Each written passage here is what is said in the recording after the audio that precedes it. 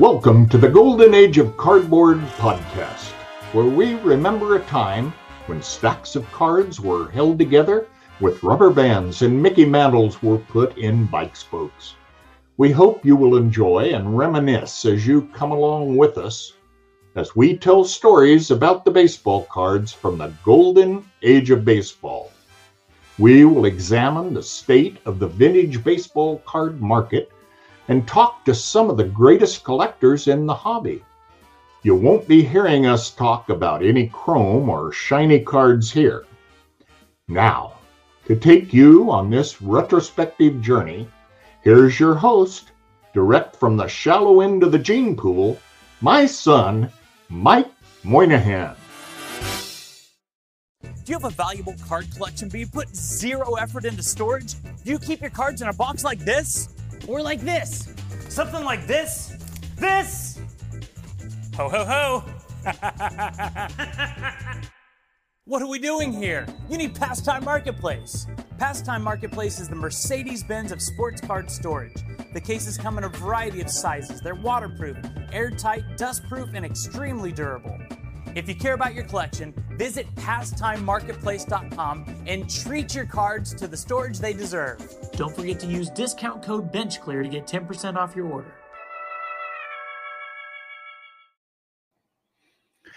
Yo and hello everybody, Mike Moynihan here, and welcome to another episode of the Golden Age of Cardboard podcast.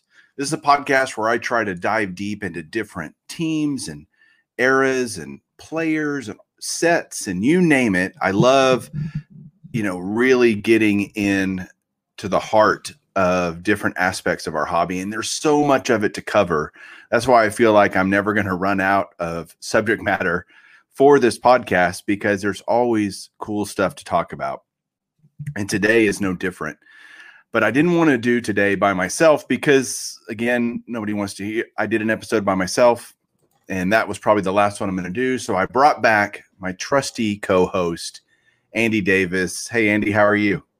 I'm good, Mike. It's good to be back. I've been a little bit under the weather for, the last week or so. So it's good to be back. Well, I'm sure everybody's glad to have you back, especially me, because now I don't have to carry the whole bloody thing. You can carry it. Well, we're setting up for disappointment if that's the expectation, but we'll try. Well, so today, man, I want to cover the Dodgers, the Brooklyn/Los Angeles Dodgers, because I think they have just one of the coolest histories of any team in Major League Baseball history, and especially in the vintage area that we like to focus on this podcast.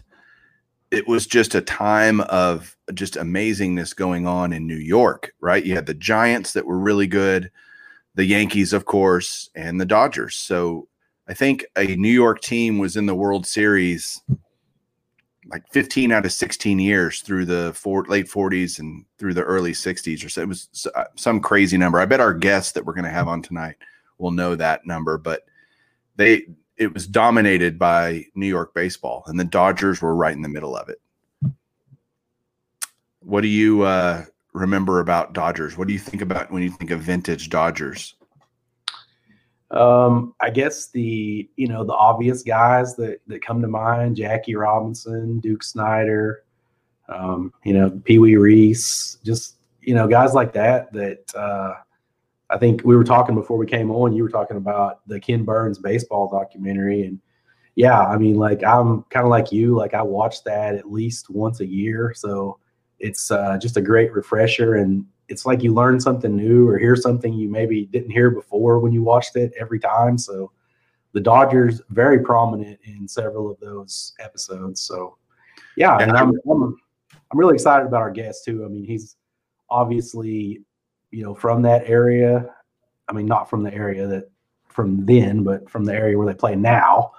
But yeah, he's a cool dude, very knowledgeable. So yeah, I'm excited. Yeah, it's funny you bring up the Ken Burns series, because just like you, I watch it every offseason. It's a habit for me. And Julie, my wife, whenever it comes on and she sees it starting to record, because they play a couple episodes a week on the MLB network, and she says, what the heck, are we watching this again? And I'm like, yes, I'm watching it again. And so I have to wait usually till she goes to sleep. But what really sparked my interest in doing this episode is a couple of weeks, maybe a week ago or so, I was watching some stuff on the Dodgers through that documentary. And I was like, I got to do something on the Dodgers. And you and I are not Dodger experts, are we? I'm not. Self-admittedly, not a Dodgers expert. Yeah. But we wanted to bring a Dodgers expert on because if we're going to talk about the Dodgers, let's talk about somebody that knows something about it. So we decided to have Josh, Rated Rookie, on with us. Josh, welcome to the show, man. Thanks, Mike. Definitely not a Dodger expert, but appreciate you having a Kobe collector on the show, and I'm excited to join a Russell Westbrook collector to discuss today. So this should be fun. Yeah, this does seem kind of bass-ackwards. I probably should have had Pepino Man, goodness gracious, he works for the Dodgers, but this is a podcast, and a lot of people that listen to the podcast may not know the YouTube community that there's a lot of Dodgers fans out there. And congrats on your World Series win this year, by the way. Thank you. Still basking in the glory. It's been 32 years, so we earned it. Yeah, you did. I've been a Rangers fan for all 48 years of their existence. We have 0, so don't. Here we go. Let's dive straight into some Dodgers history, and they started in Brooklyn, and Brooklyn, one of the boroughs of New York City, but very distinct. Brooklyn had they called it the bedroom of New York City. It was where everybody, lived, and then they would travel into Manhattan or somewhere else to work. And so it was a very community type feel, and Ebbets Field was right in the middle of it. And so it was your neighborhood ball, like literally the neighborhood ballpark. You could walk down the street and hear the roar of the crowd, and it was such a different feel. There are a few places like that today. I guess you could say maybe Wrigley Field has that feel a little bit. But most ballparks aren't literally in a neighborhood. And so the Dodgers had this unique connection with their fans and with the community. And they were so bad. For so long, they were terrible. They changed names. Like they were called the Robins at one point, and the Subpoenas, and I can't even remember all the names, the Trolley Dodgers, and then they became the Dodgers. They had several other names in there in between. But when they became the Dodgers, Wilbert Robinson was their manager back in the day. He's a Hall of Famer, but they had guys like Dazzy Vance and Babe Herman. I think Babe Herman hit like 393 one year or something. So I can't remember to take out the trash, but I can tell you that Babe Herman hit 393. I want to say it was 1934-ish, 35. Don't know where that comes from in my brain. And then in the post-war era, the Dodgers really became something special. And that's what I want to focus on, since that is the focus of this podcast. Do you have any Dodger, was your family Dodger fans, or how did you become a Dodgers fan, Josh? Yeah, grew up a Dodger fan. My dad was a huge Dodger fan. Sandy Koufax was actually his favorite player. So I grew up with those stories and had no real other choice but to hate the Giants and love the Dodgers. Yep. There is that love-hate relationship between Dodgers and Giants fans for sure. And that stems all the way back from New York, right? They moved essentially at the same time out to California. They stayed in the same division, certainly the league, but when divisions came about, they stayed in the same NL West. And so they've always had this rivalry, famous rivalry, right? The Giants win the pennant. The Giants win the pennant. What year was that? 51? Bobby Thompson shot heard around the world. That seems right. Yeah. I'll take your word for it. Bobby Thompson off Ralph Branca. Okay. Yep. I think it was Willie Mays' first or second year. But that was a bad day for the Dodgers. But anyway, you don't remember any of that. Neither does your dad. He hasn't even been a fan that long. But going back to those teams in the 40s and 50s and 60s, when they crossed over to California, they were still great, and they kept that greatness going. But let's talk about the biggest one, what the Dodgers did, and that's bring Jackie Robinson into Major League Baseball. I don't think you can come up with a moment or an event that had as much of a lasting impact on baseball as Jackie Robinson breaking the color barrier. What do you guys think about that? Yeah, I mean, no doubt. I mean, Branch Rickey having the courage to go ahead and bring Jackie in at a time when no one else was willing to do that. He was willing to be the pioneer in that way. And obviously baseball is better. And, certainly the history of baseball since then has changed dramatically because of that. And I mean, to me, that would be, if I was a Dodgers fan, which I'm a Cubs fan, so sorry, Josh, but we have a lot of names for you Dodgers, but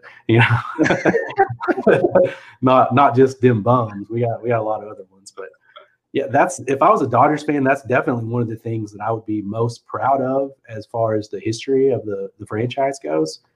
What about you, Josh? Can you kind of discuss maybe how you feel about that, and maybe how your dad and others in your family may have felt about that? Yeah, I mean, it's tremendous, right? Because Jackie actually, I think, grew up in Pasadena, then went to UCLA, was a phenomenal, athlete, track star across the board. Unbelievable, player, of course, but maybe not necessarily the best player, but he was probably the best player suited to do what he did, with kind of how he handled it, how he was able to deal with, everything that came with him and the slurs and everything he had to put up with, and then going on to have the career that he had. And the way he, kind of helped turn around the Dodgers and energize them, really, coming out of that them bums era that Mike was talking about. Yeah, so Jackie has some pretty key cards in baseball card history as well. His cardboard era starts in as early as 47, right? You have the Bond Bread issues that were done, which are super expensive, even in low grades. But those are kind of his first cards, I guess. And then he has a 48 Leaf card, which is a key card. Josh, do you have that card? I can't remember. No, I just have some of the Topps issues starting in 53. Great. We'll go there in a second. But that Leaf card is super tough to get. Great card, beautiful card. Then you had his 49 Bowman card, which is also considered a rookie, even though I think the Leaf is, because it came out. Well, the Leaf can be 48/49, right? But the Bowman card is also a beautiful card. And then he has a 50 Bowman, if I remember right. Then he has a bunch of Topps cards starting in 52.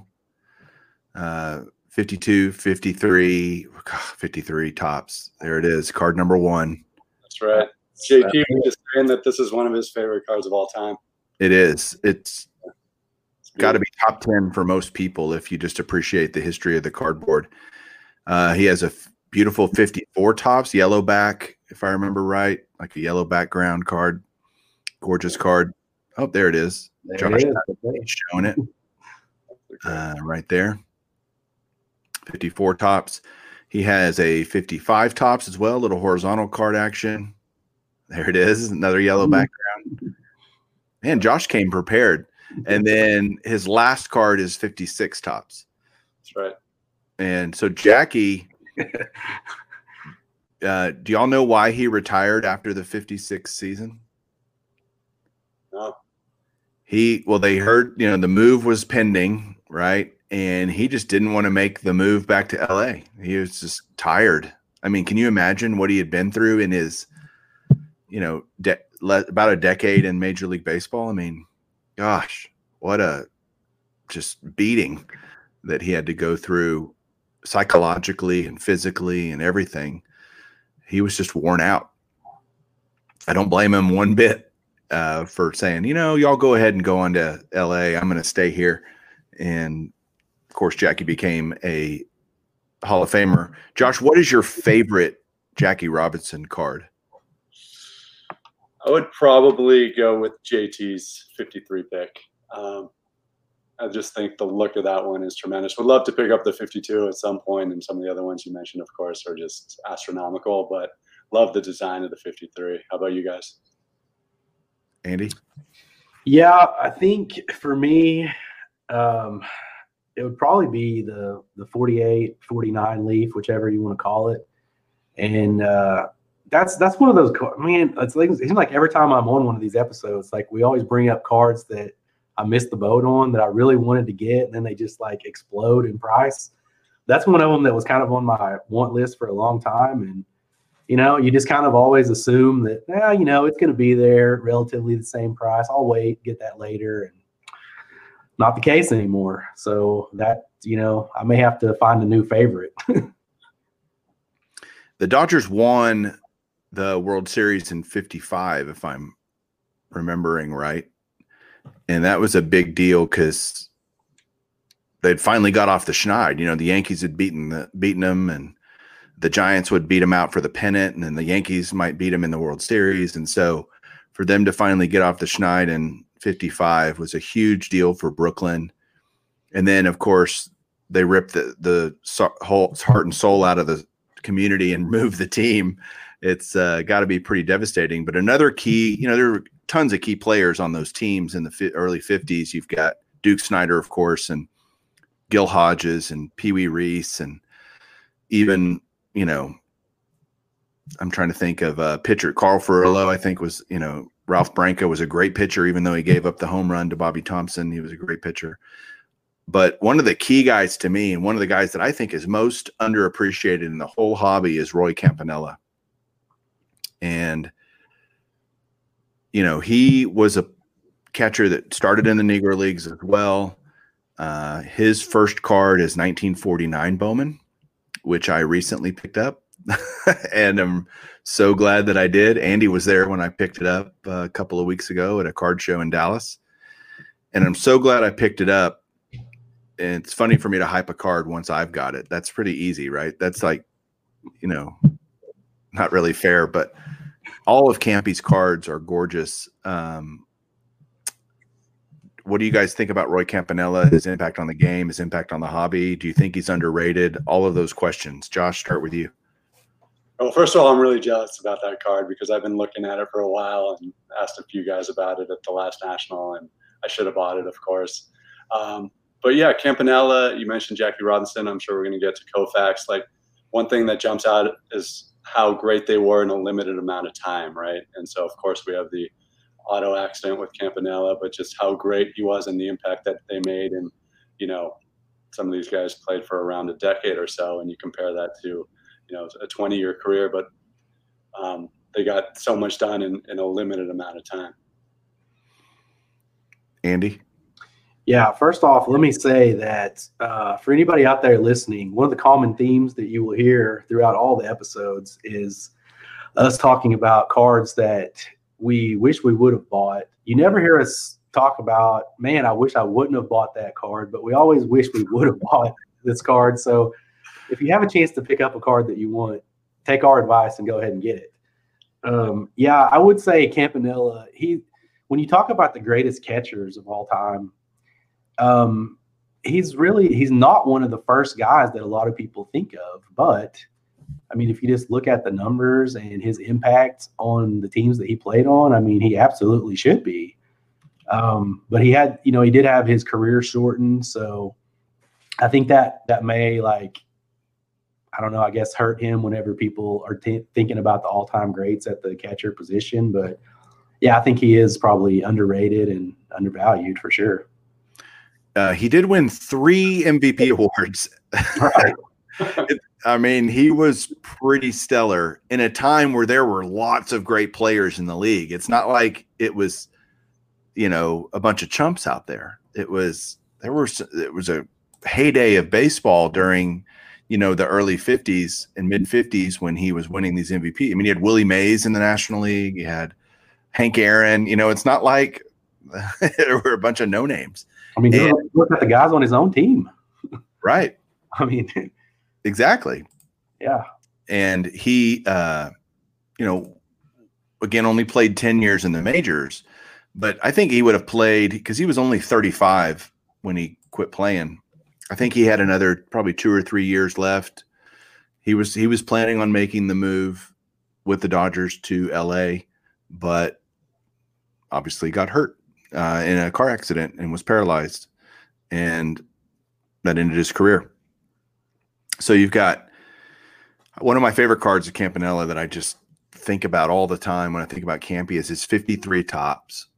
And if you haven't seen it, you need to go look it up, because it's just a great portrait shot of Campanella, and he's leaning back and he's got his cap on. And he's got this tremendous grin on his face, and he just looks like, man, I'm just happy to be a Brooklyn Dodger. It's just this great photograph or art, I guess. 53 Topps are kind of painted pictures, and it's just such a beautiful baseball card.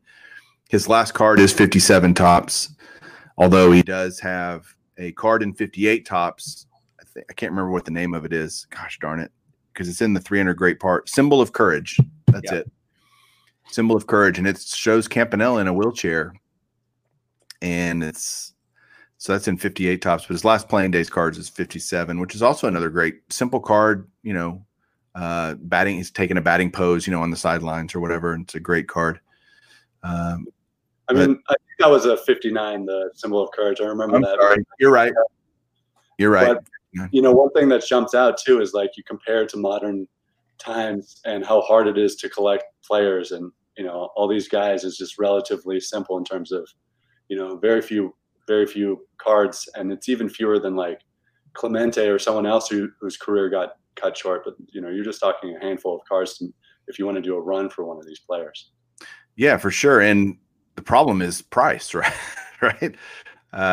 If you want to get a decent mid-grade Campy card, well, you can buy. I remember buying the 53 Topps last year. Again, this was last year, right? Lots changed in a year, but I think I paid $80, and I have a PSA 5 of that card in the 53. So I don't know what they are today. Do you guys ever? That's another funny point. I don't look at cards once I buy them. I don't go back and go, man, what's that? Maybe occasionally, but I'm not researching the card like you do when you're on the hunt for it. Do y'all do the same thing?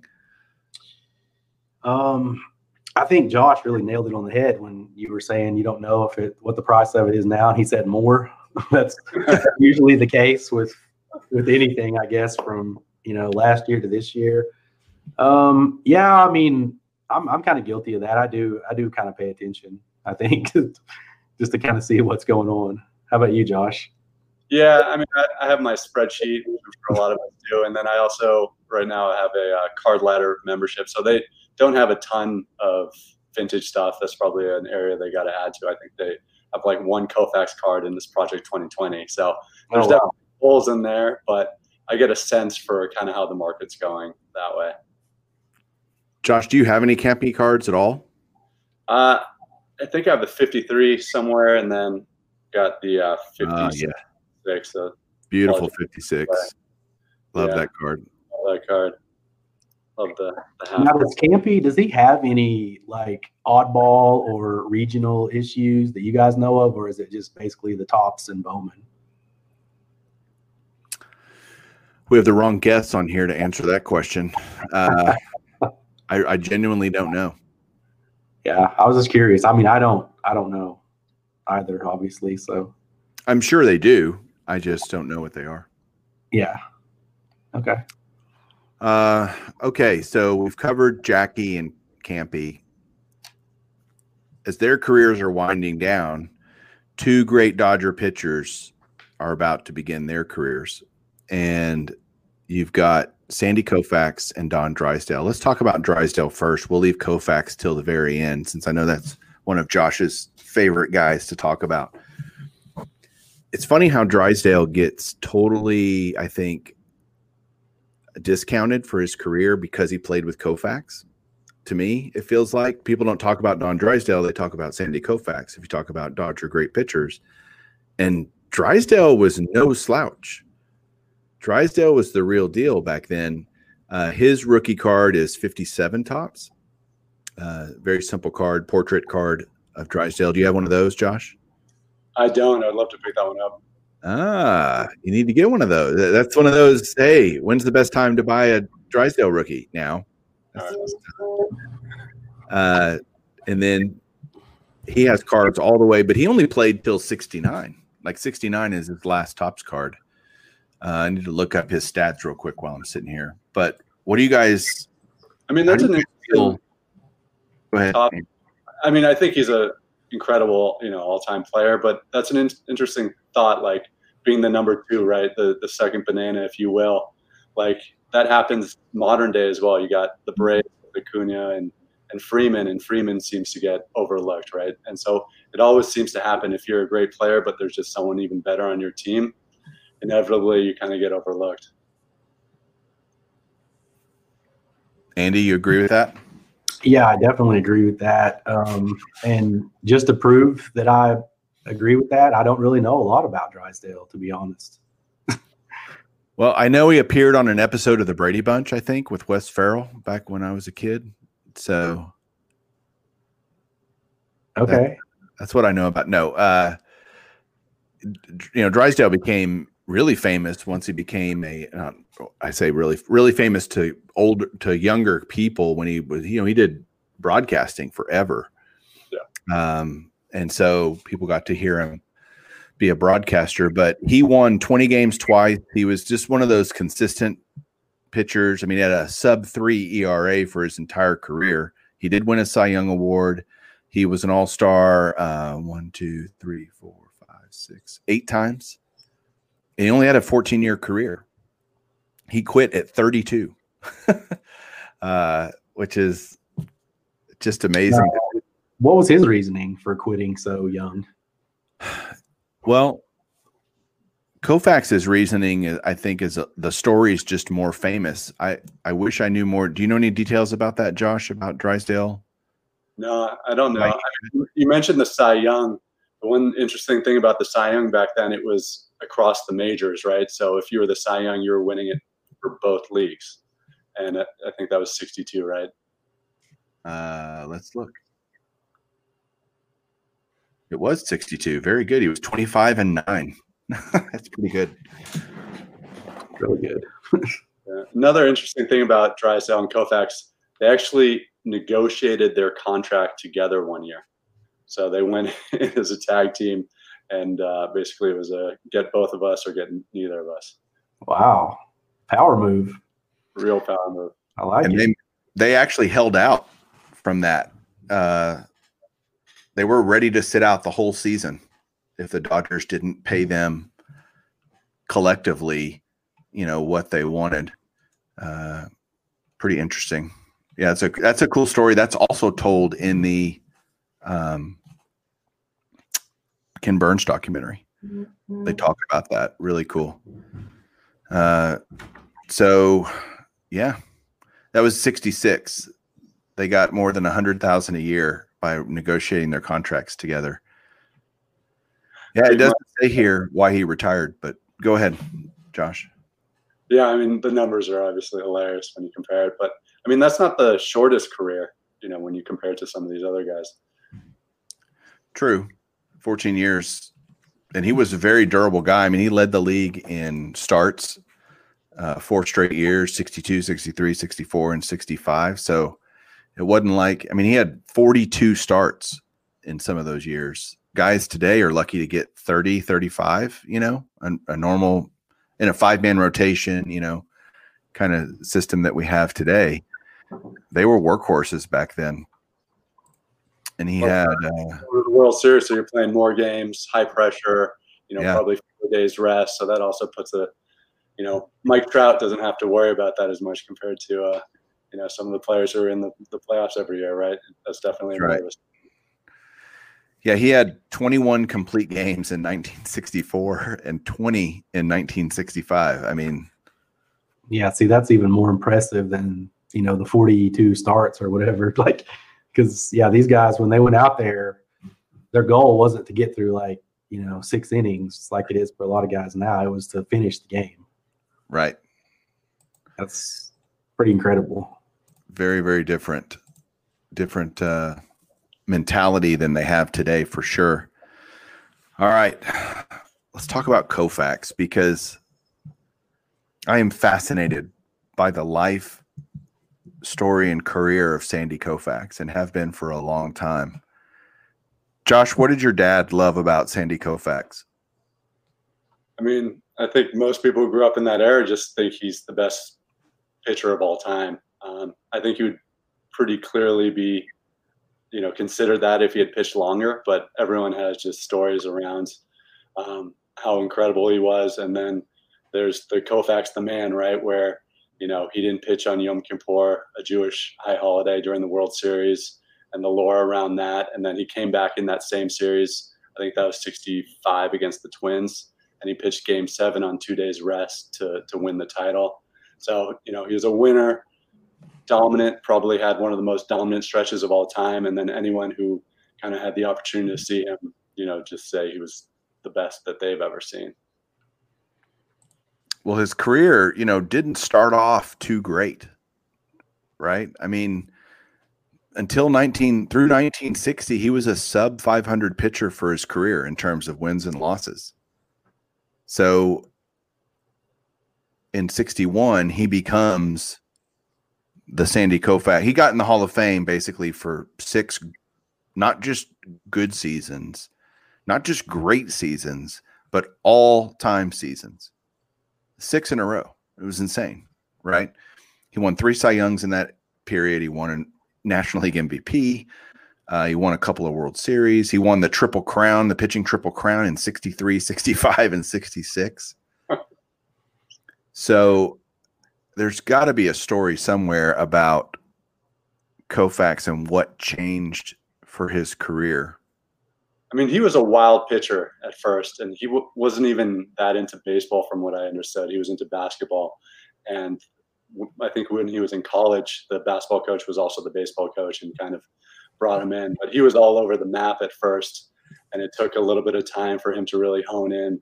And just the ability to, I think he had kind of a rising fastball, just blow batters away with that. And like sometimes if his curveball wasn't working, he was like Rivera, right, where it's just one pitch, but no one could touch it. And he was so good that even post-retirement, he would come in and throw batting practice sometimes and still no one could hit it. I mean, that pitch was just insane. Well, it says on some things that I'm reading right now as we're doing the stream that Koufax, at the beginning of the 61 season, he was ready to quit baseball.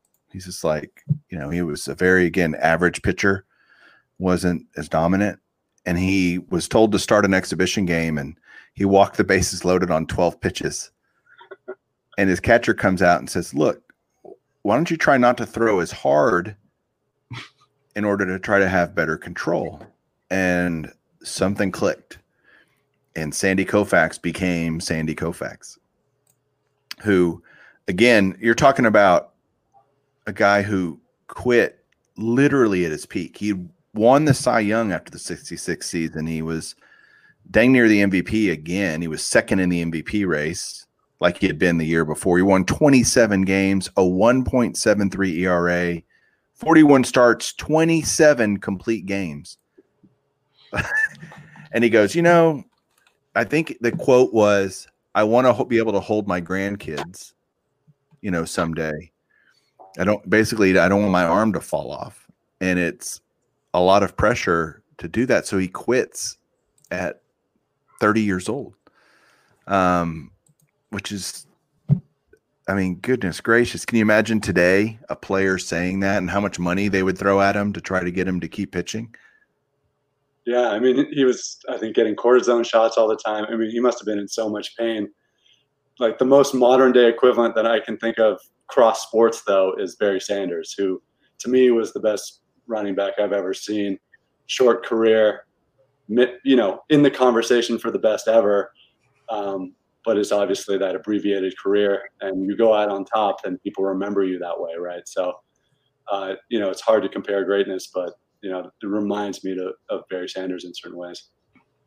Yeah, and that's a good point. And do you guys think that maybe that helps Sandy Koufax's legacy with today's fans, as far as, because you didn't see him have those late career struggles as he got older. he left at the peak. So that's, like Josh said, that's how everyone thinks of him that way. Nobody thinks about the early couple of years where he struggled, but they just think of those 6 years, and then there's no struggle at the end of his career. So he just kind of went out on top. You think that helps his legacy? Yeah, I think there's some lore around him, right? And he was kind of a recluse and like would move every few years. Was very hard to track down. Didn't do press for many years, and so he had a very private life. And I think that kind of built his kind of legendary status up a little bit more. And then the other component, which I think makes a lot of people want to collect him too, is he's the best Jewish player of all time, right? So, being top, and I don't even know who would be number 2 potentially. Hank Greenberg. Probably Greenberg. Yeah, I was about to say, I bet Brian Roth knows.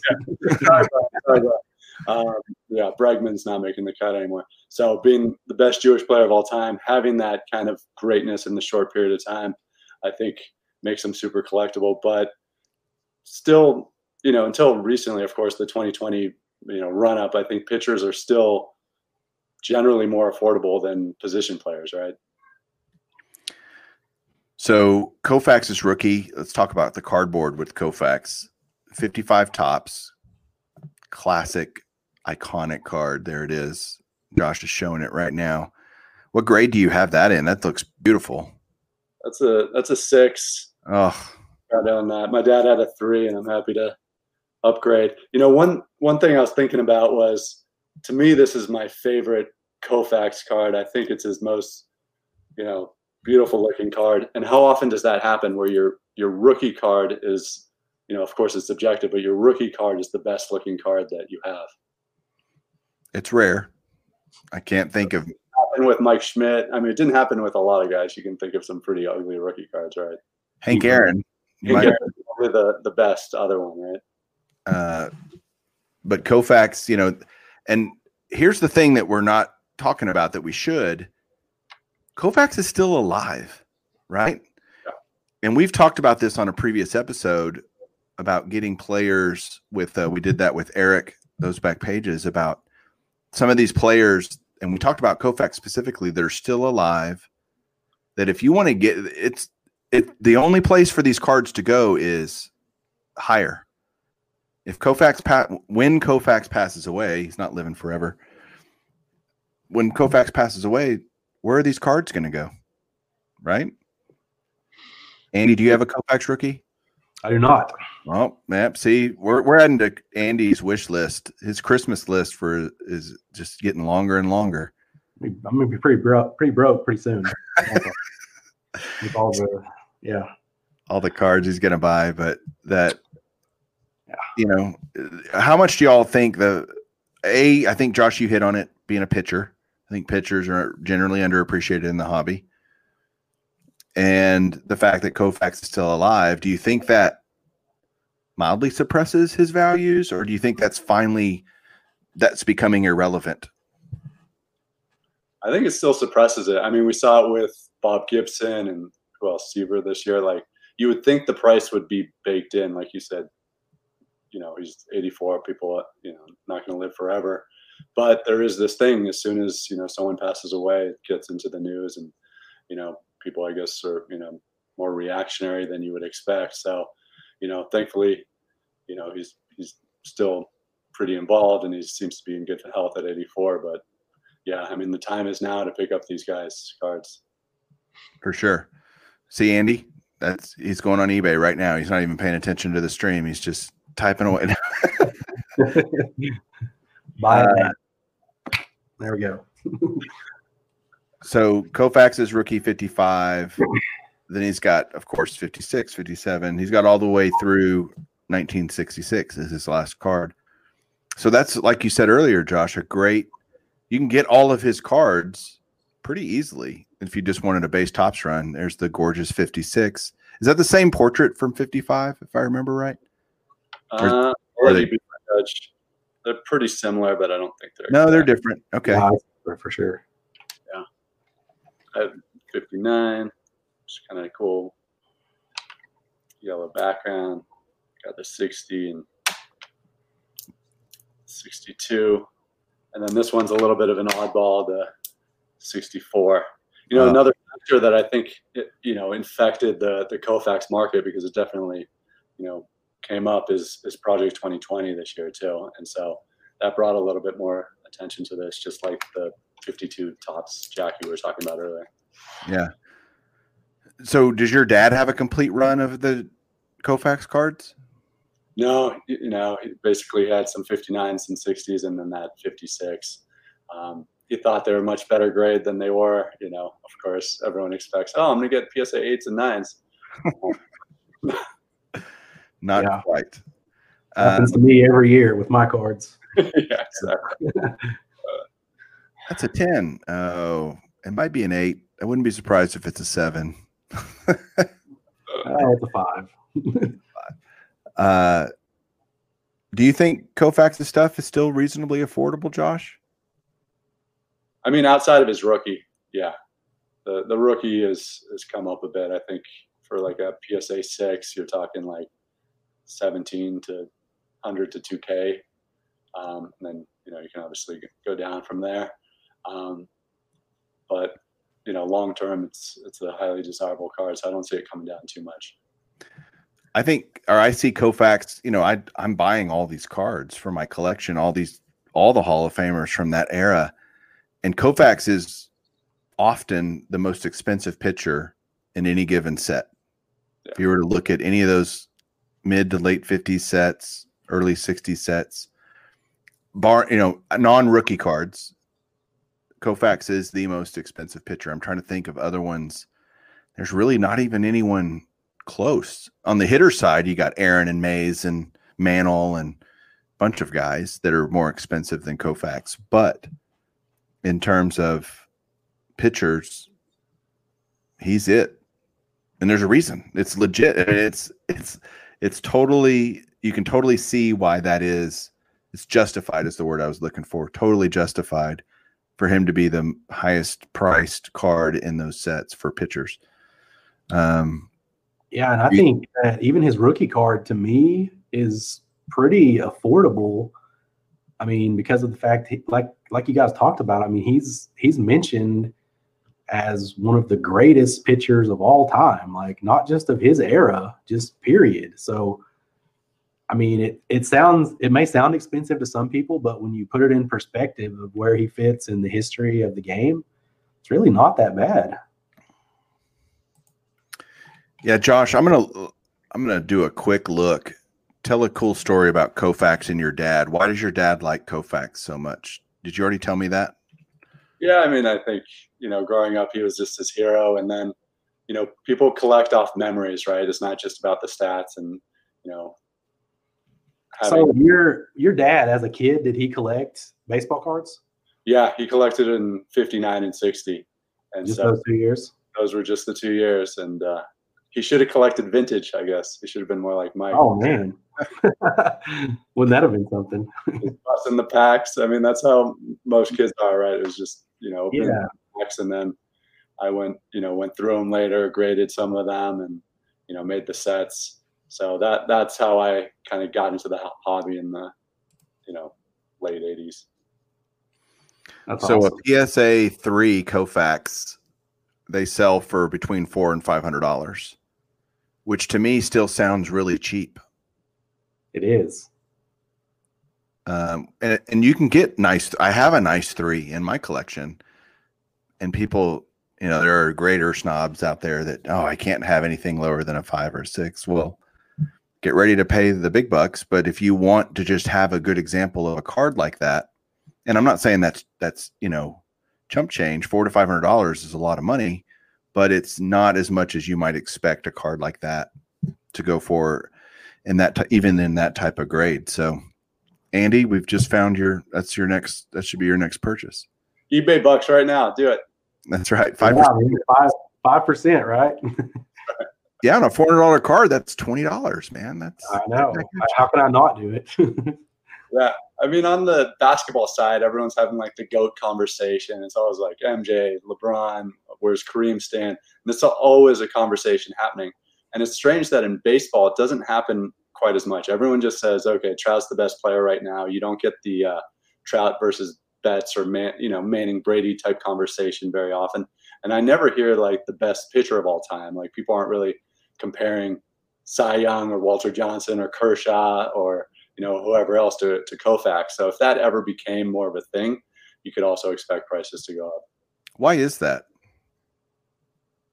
That baseball isn't done that way. It's like everybody they're left in their era.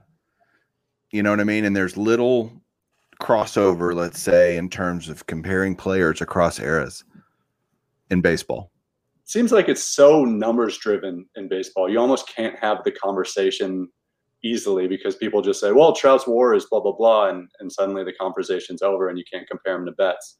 But I think it's interesting to have those type of conversations because winning matters, right? And in basketball and football, quarterbacks especially, you're looking at the Super Bowls, you're looking at the NBA championships. In baseball, it's like, what would it take for Betts to be in that conversation of best player? What would it take for a Kershaw, to be in the conversation? And it's probably not just solely WAR. Maybe there is a, playoff performance or number of World Series titles that factors in. Yeah, there's a modern look at wins. Let's talk about pitchers because that's what we're on. But wins don't matter anymore. Really? Isn't the whole point of pitching the game to win the game? I mean, to me, to completely discount wins as something to tell you how – and Jacob deGrom caused that, by the way, I think, and Felix Hernandez, pitchers like that.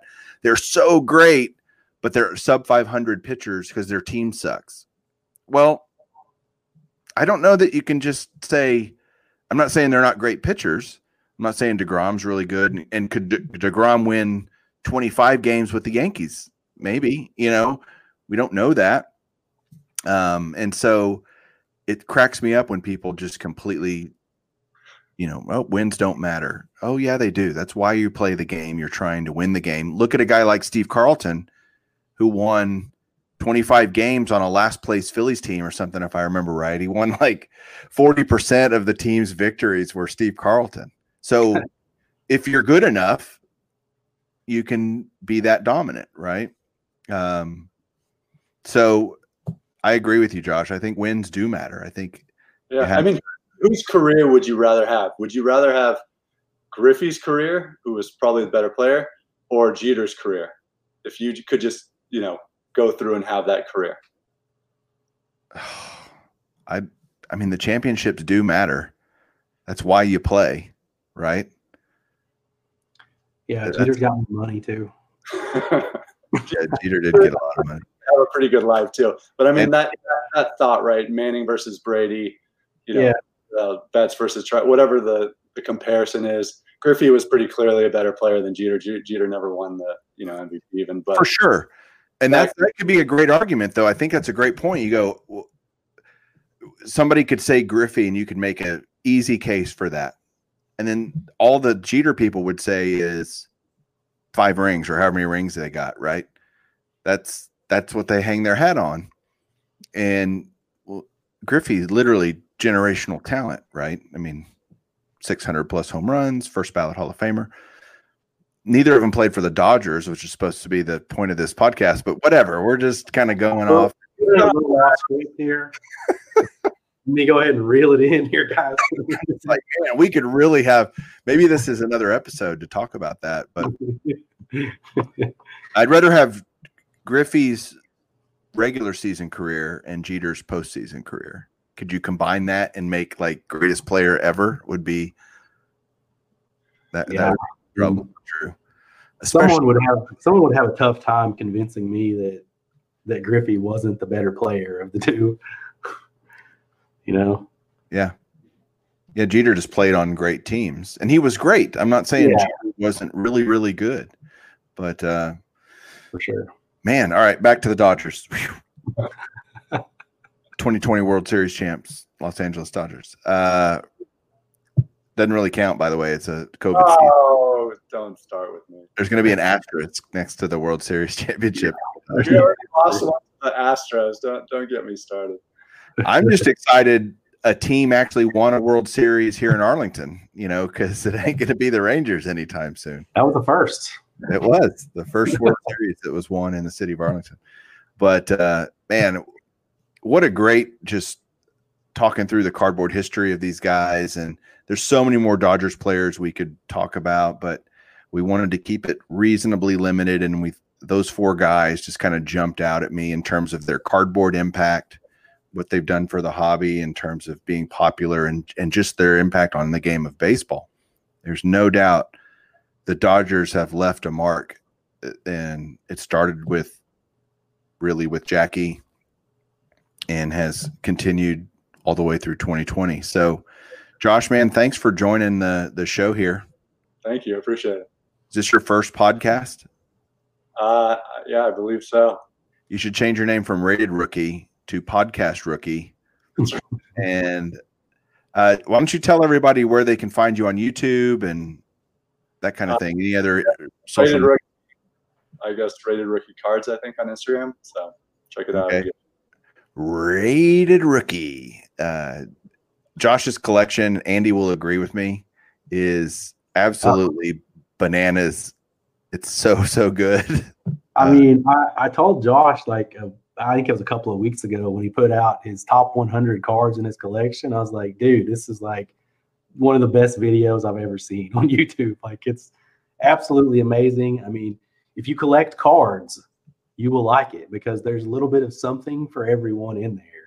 And it's because it's multi-sport, right? It's all kinds of, including a hockey card, if I remember right, is in there. So got tennis, he's got everything. Golf, yeah. So must watch Josh's top 100 cards in his collection. You'll be impressed. If you're not, we need to talk. Leave the hobby. Leave the hobby if you're not impressed. Yeah, right. You don't know what you're talking about. So go check out Josh. Andy, thanks again, man, for co-hosting with me. As always, I've missed you. It's not the same without you. It took getting Josh on the show to get Andy to want to come back. It was like, and I think Josh had something to do with it too. So, hey, I want Andy to be there because Mike's boring. I totally get it, by the way. That's true. That was supposed to be kept off the record. No, I'm happy you're back healthy, man. Awesome. Thanks, guys. Well, everybody out there, thanks again for listening. We really appreciate it. It means a lot to us. Just keep supporting the podcast. Let us know what you think. If you're on YouTube, leave us a comment, like, subscribe to Bench Clear Media, and we will catch you guys on the next episode of the Golden Age of Cardboard podcast. Have a good one and keep collecting.